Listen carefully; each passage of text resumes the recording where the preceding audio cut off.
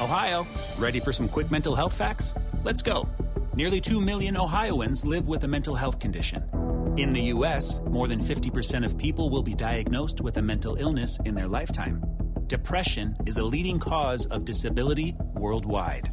So why are some of us still stigmatizing people living with a mental health condition when we know all of this? Let's listen to the facts and beat the stigma. Ohio, challenge what you know about mental health at beatthestigma.org.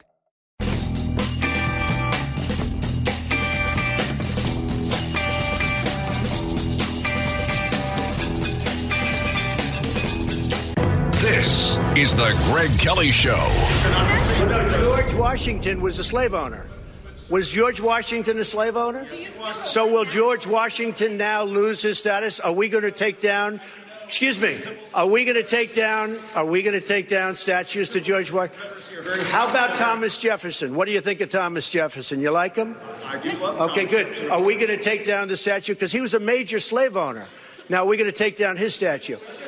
So you know what? It's fine. You're changing history, you're changing culture, and you had people, and I'm not talking about the neo-Nazis and the white nationalists. But you had very fine people on both sides. That's what they took, and that's what they distorted, right? That Donald Trump was somehow saying that neo-Nazis were very fine people, when he explicitly said he wasn't talking about them.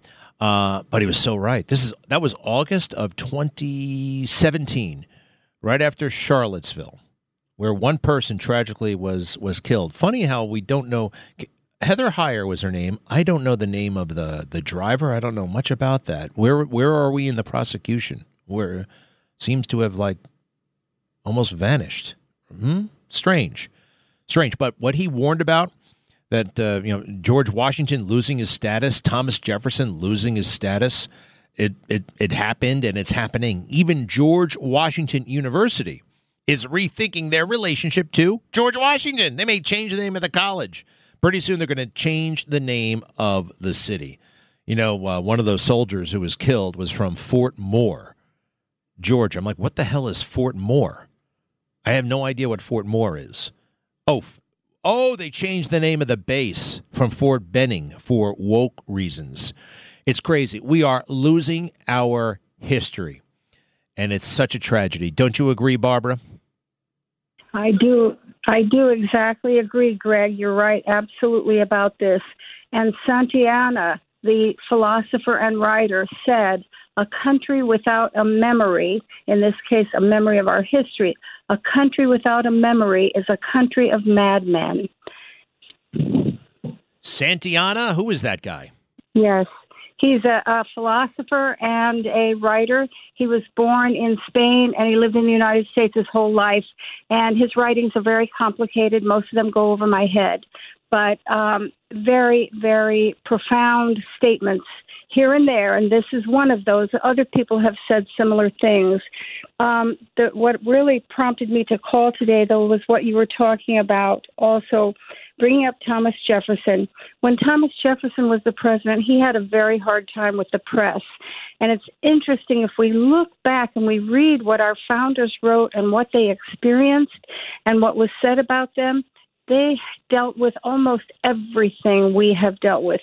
Thomas Jefferson said, during my administration, and in order to disturb it, the artillery of the press has been leveled against us, charged with whatever it could devise or dare. We became the butt of everything which ridicule, malice, and falsehood can supply.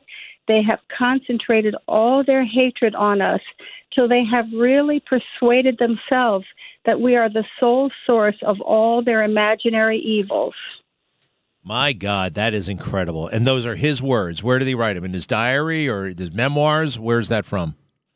Those are his words. I read it. I'm reading it in a book about many of the presidents, and it's there. It doesn't give the context. I'm sure I can find it. Can you do me a favor, Barbara, as usual? Send that to me. Yes. It's so incredible. Donald Trump could have written the very same thing, what they put him through. He's in great company, isn't he? But Sorry. And our founders were so wise. They experienced so much. They were men of peace, but they were not men who would be victims, and they didn't want the colonists to be victims. And so the things that they experienced and that they handled and they wrote about would help us so much today. But we have stopped long ago teaching about our founders, seeing them as heroes or even as good and wise men. And we have relegated them to the dustbin, and they're old-fashioned, and we don't pay any attention. And besides, they were all evil white men. Yeah, right, evil white men. And slavery. Yeah, there was slavery here, unfortunately. Like 80% of the world had slavery. It's amazing what they have done, but you are such a patriot and such a beacon of light. Thank you for that, Barbara. Please send it along. I have a feeling we'll be hearing it soon. This is Greg Kelly for Priority Gold. What does it mean to be America's precious metals dealer? It means that you're in touch with the hearts and minds of those who love this country, value our freedom, and want to protect the future. Priority Gold is that precious metals dealer. They've helped thousands of Americans back their retirement with solid gold and silver. Call Priority Gold at 888-506-6439. Receive free shipping, free storage, a free investment guide, and one of the best purchase experiences in the industry. Call now or go to PriorityGold.com.